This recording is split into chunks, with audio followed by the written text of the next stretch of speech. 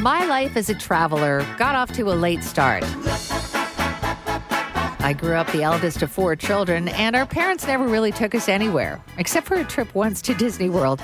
But the 4 of us rattling around in the back of the station wagon, it took 3 days to get there. We stayed in motels on the way down, and I thought it was the most exciting adventure ever. It wasn't a small world, after all. It was a big, shiny world with amazing sights and sounds. Never mind that I was car sick there and back, or that my brother and sisters fought constantly, and that my youngest sister lost her stuffed tiger on the monorail.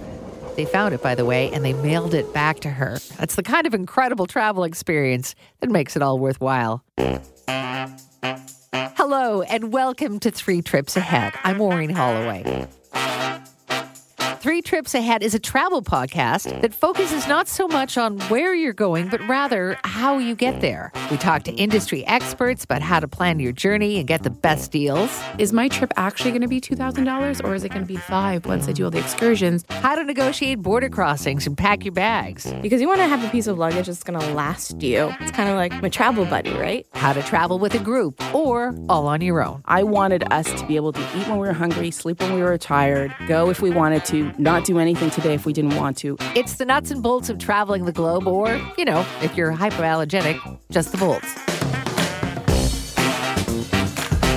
I love my job, and not to brag or anything, but I am the host of the #1 morning show in Canada. But whenever I get the chance, I am looking to get out of my chair and on to my next destination. The show is called 3 Trips Ahead because I like to plan 3 trips ahead. Be they long journeys or just weekend excursions, it helps to beat the post-vacation blues to have another one on the horizon. And almost any trip counts. Sure, the Amalfi Coast is great, but next month, I'm going to Milwaukee.